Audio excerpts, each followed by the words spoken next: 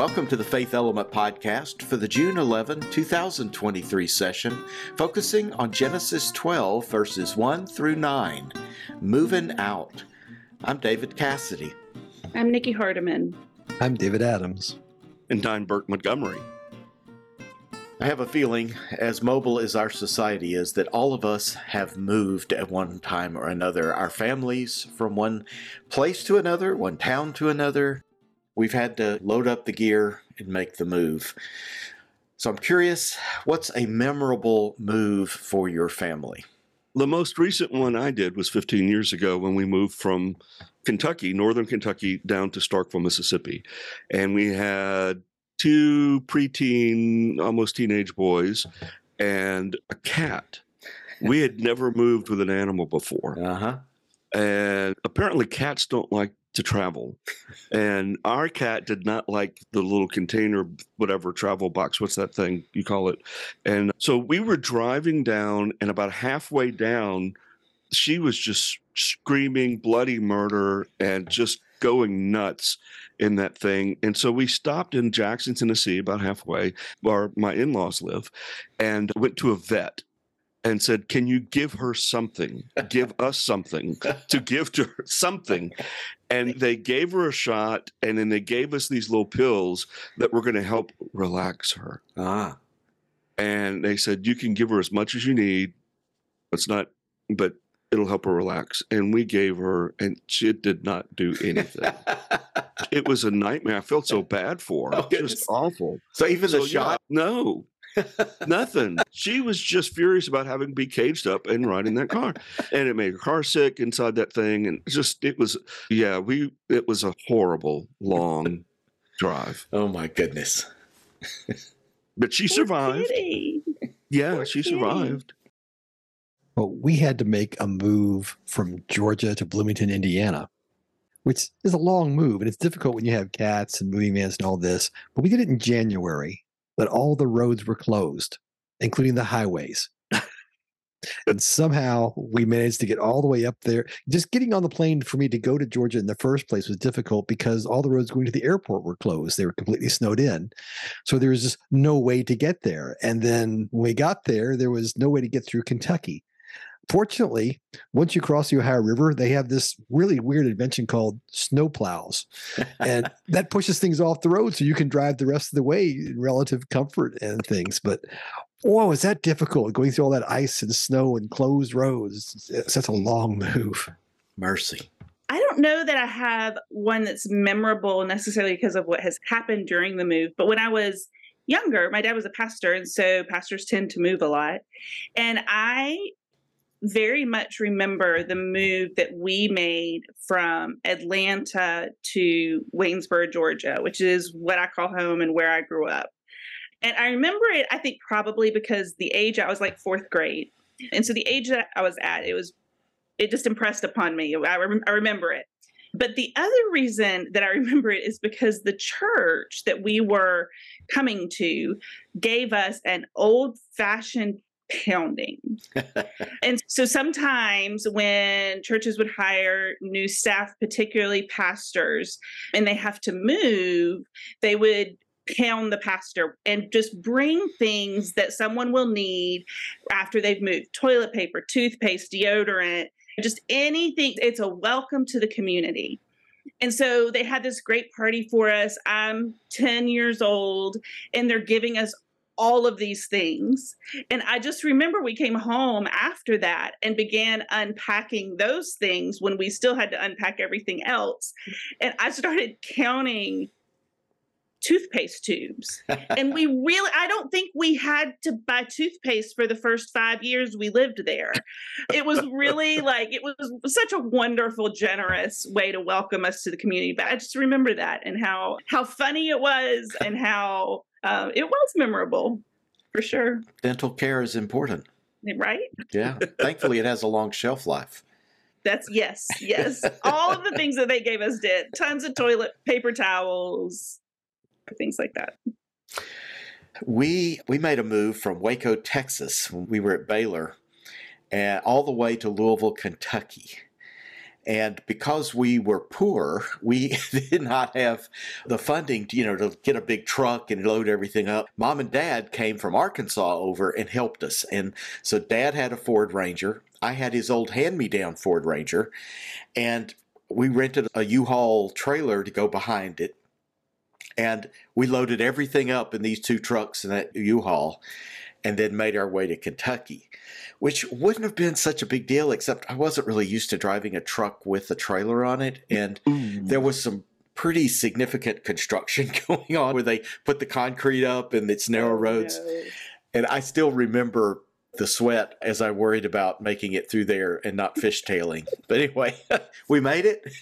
Everything's fine, but it's a memory, the drive itself, getting through that construction. Yeah. Don't drive trucks with trailers unless you're used to it.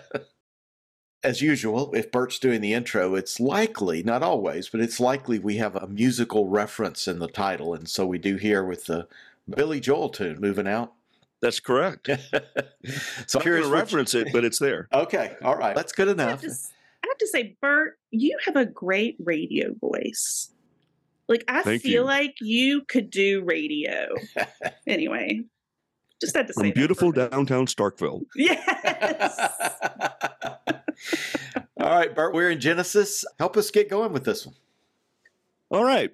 Not rock and roll, not music songs, but I want to talk about stories. Isn't it great to read old stories, to get drawn into them, to begin to identify with certain characters, begin to see people that you feel like, hey, that could be me, or that's my friend, that's my family. And then you begin to people around you that you don't like in the characters doing the bad things in the stories. Who doesn't love imagining themselves as Princess Leia or Luke Skywalker or Han Solo, comparing evil people in our world to Darth Vader?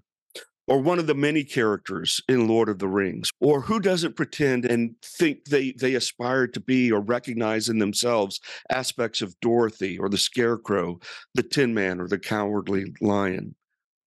Great stories with life-altering decisions and life-threatening adventures allow us to imagine ourselves persevering through terrible conditions, learning hard lessons, rebounding from mistakes or bad choices, and somehow emerging as heroes in the end.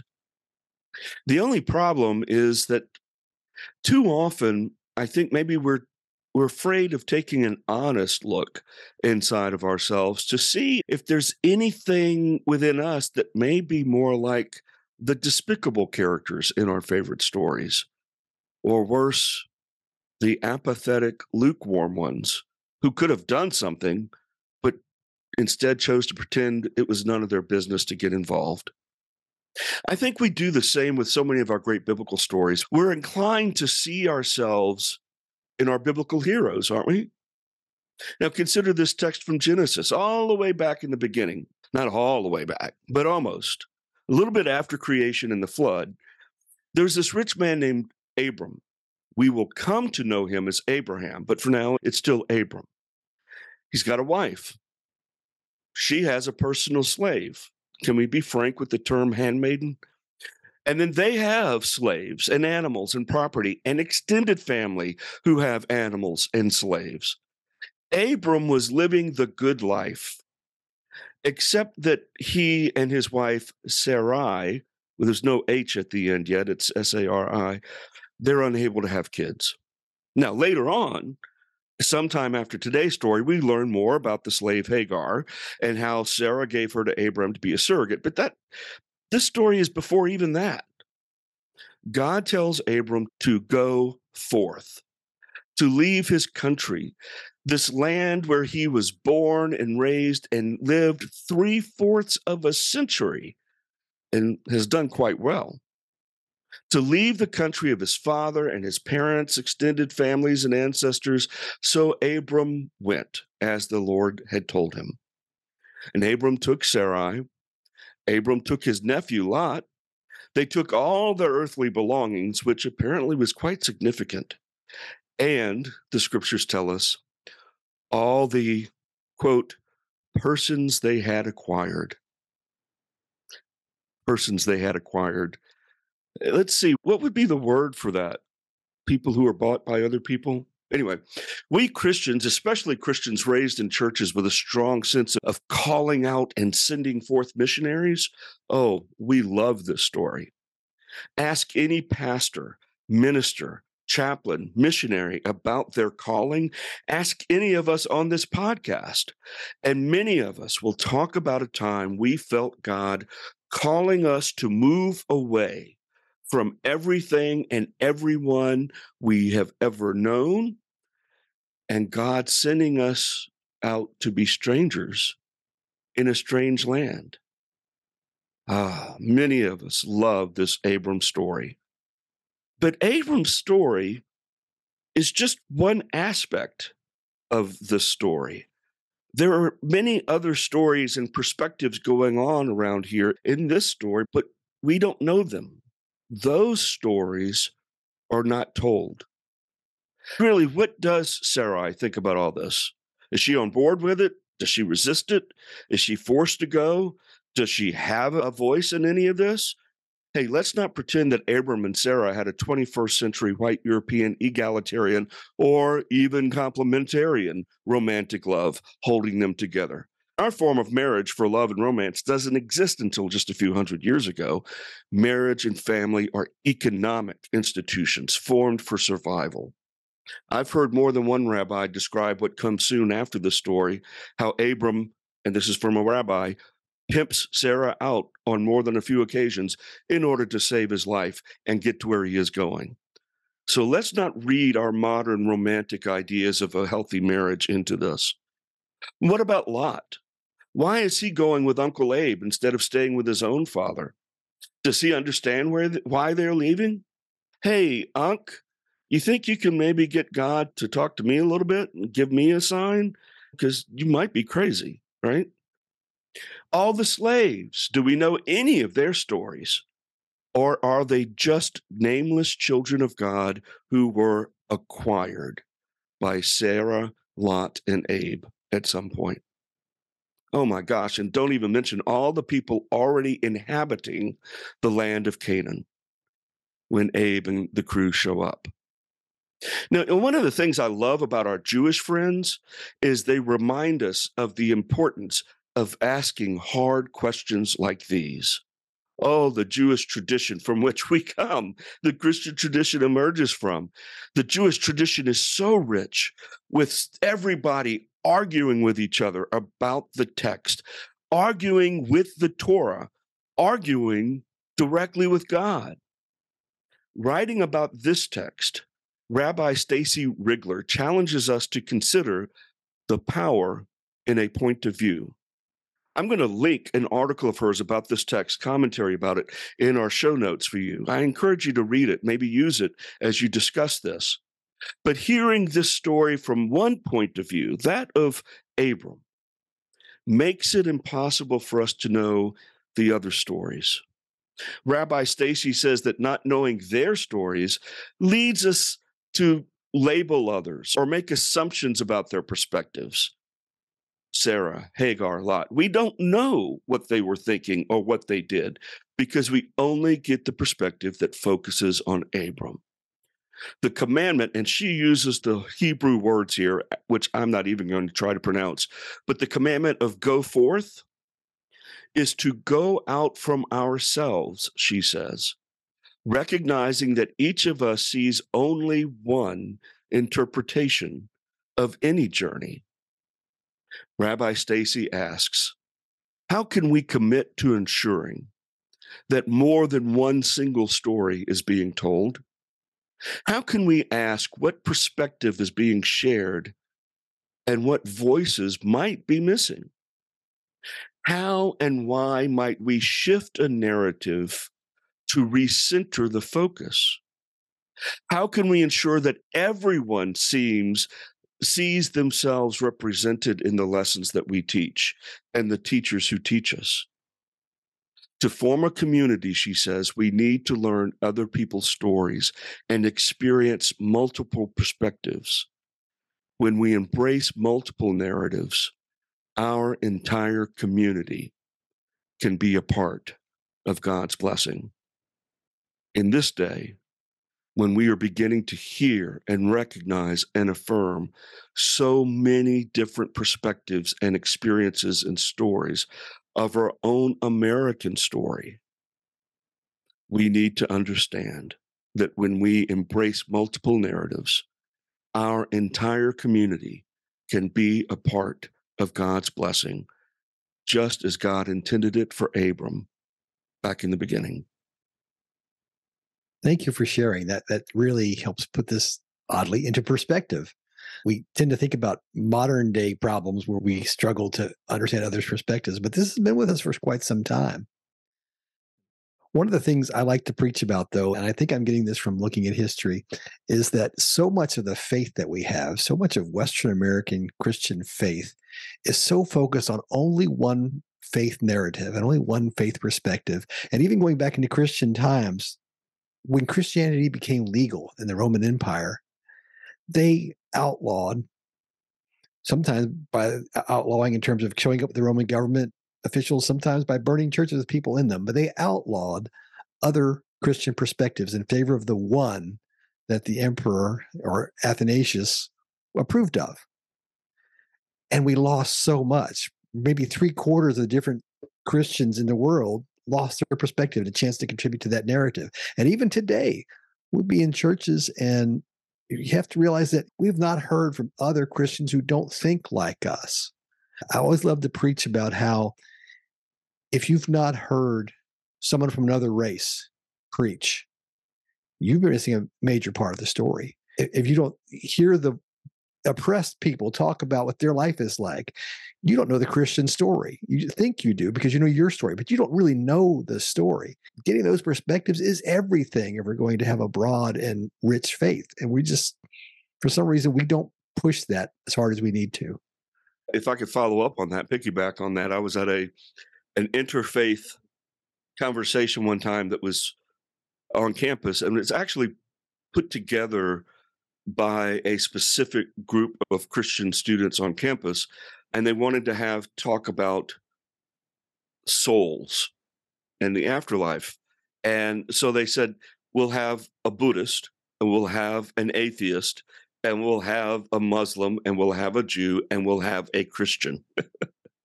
And immediately I thought the atheist ended up saying he didn't like being called an atheist because he's a neurologist and thinks it's all just mind stuff anyway. But if he's anything, if you have to label him to be agnostic, because whatever.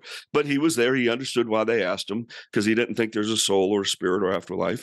And then the Jew was like a Reformed Jew. And he says, no, this is just one perspective, but this is mine. And then the Muslim was like, there's lots of different, and doing that. But the Christian was like, this is the Christian statement.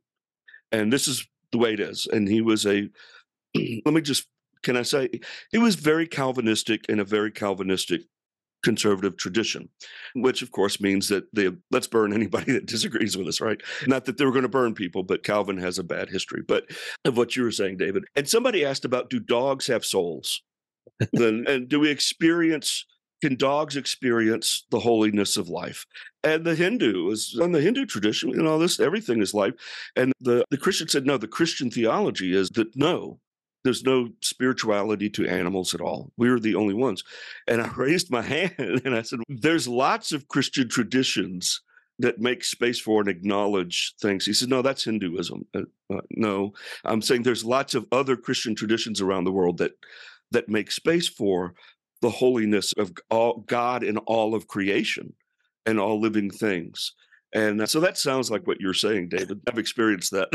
It's like most of the time when you ask what Christian perspective on things, it's much like the scene from the Blues Brothers when they go to a bar and ask what kind of music you play here. And they say, oh, we play both kind of music, country and Western. And Christians can be like that, where we think there's just one monolithic way to be Christian and no other perspective counts. And consequently, the people who grab the mic and speak to the news and speak to the public, they misrepresent everybody else. And sometimes they terribly embarrass us because their narrow perspective is the one that's presented as the Christian perspective. I think this is such a wonderful conversation to come out of this text. It's not at all where I thought we were going to be going today, and I'm really loving it. And I keep thinking, as y'all are talking, I agree with all the things you all are saying. And I find myself thinking how people who perpetuate a single narrative are doing it in order to control. Mm-hmm. When we try to pretend like this one single narrative is the way that it is, that's about controlling a population. And it's about labeling who's in and who's out. But when we respect the lived experiences of everyone around us, then we validate those experiences, and then you can't control anymore. But I think it's such a much more full experience when we can allow all the different experiences of God and the gospel and Christ to be shared and to learn from them and to not be threatened if somebody experiences God differently than we do. To some, that's precisely what makes it dangerous. Mm-hmm. That you can do that. But as you're saying this, Nikki, it occurred to me what Bert said earlier in his unpacking of this scripture. At some point, to really get to where God needs us to go, we have to leave behind where we are and be willing to accept something new and travel on this journey where we don't know where we're going. And yes, we talked about Abram's experience in this journey, and nobody else gets a say. But behind all this is this call from God that we have to be ready to leave things behind and go someplace else, where God's going to act in our life because we've done that. Yeah, there's a person who writes commentary on this. His name is Timothy Simpson. I don't know of him, but he talks about the politics of immigration, and he draws from this text. He says, we often focus on Abram as being sent by God somewhere, and that could be us. God, send me somewhere, we'll go some strange place. But then we forget to ask, that could be us. We could be a stranger in a very strange land, relying on the inhabitants to be kind and show us kindness and treat us as good people. Or they could be hostile toward us. And God says to Abram, if the people are mean to you, I'll curse them. But people who bless you, I'll bless them, right? We could be the ones who are now strangers in a foreign land. And of course, Abraham is that. And that becomes a theme that the prophets keep coming back to. And then with the Egyptians, with the Jewish people who become residents of Egypt and then taken into slavery, that becomes a theme. Remember, you were once strangers. And so how you treat the strangers among you matter. What a powerful time for us to be reading this in our own history. Not just the strangers and how we're treating strangers in our midst, because Abraham is a stranger. We may not have been strangers, but how are we treating the strangers among us? But also this idea of getting to know the other stories, getting to accept that the way we have carried out our story for 200 plus years has denied so many other stories, has in many ways exterminated other people's stories.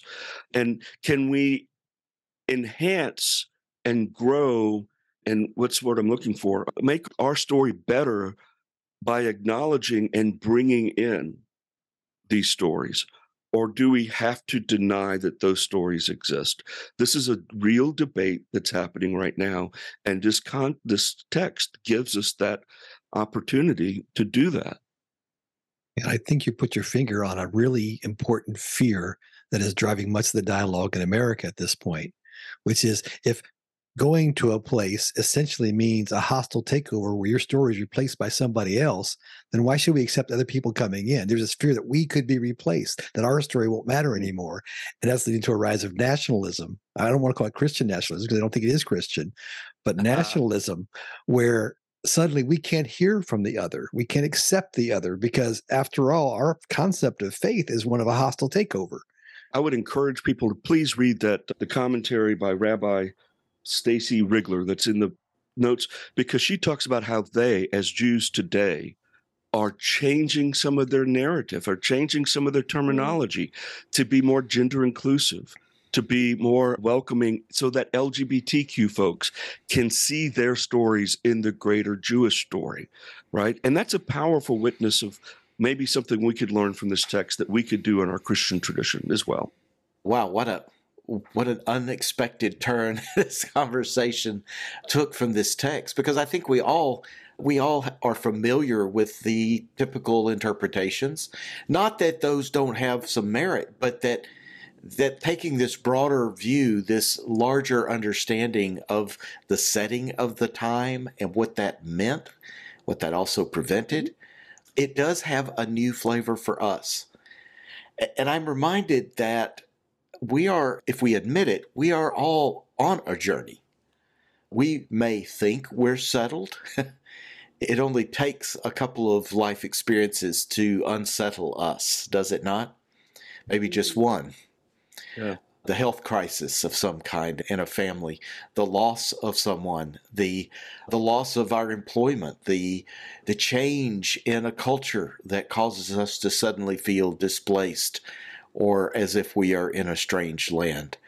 There are so many ways that we can be reminded that we too are on a journey and that we don't know what's next. In verse 9, it says, "And Abram journeyed on by stages toward the Negeb."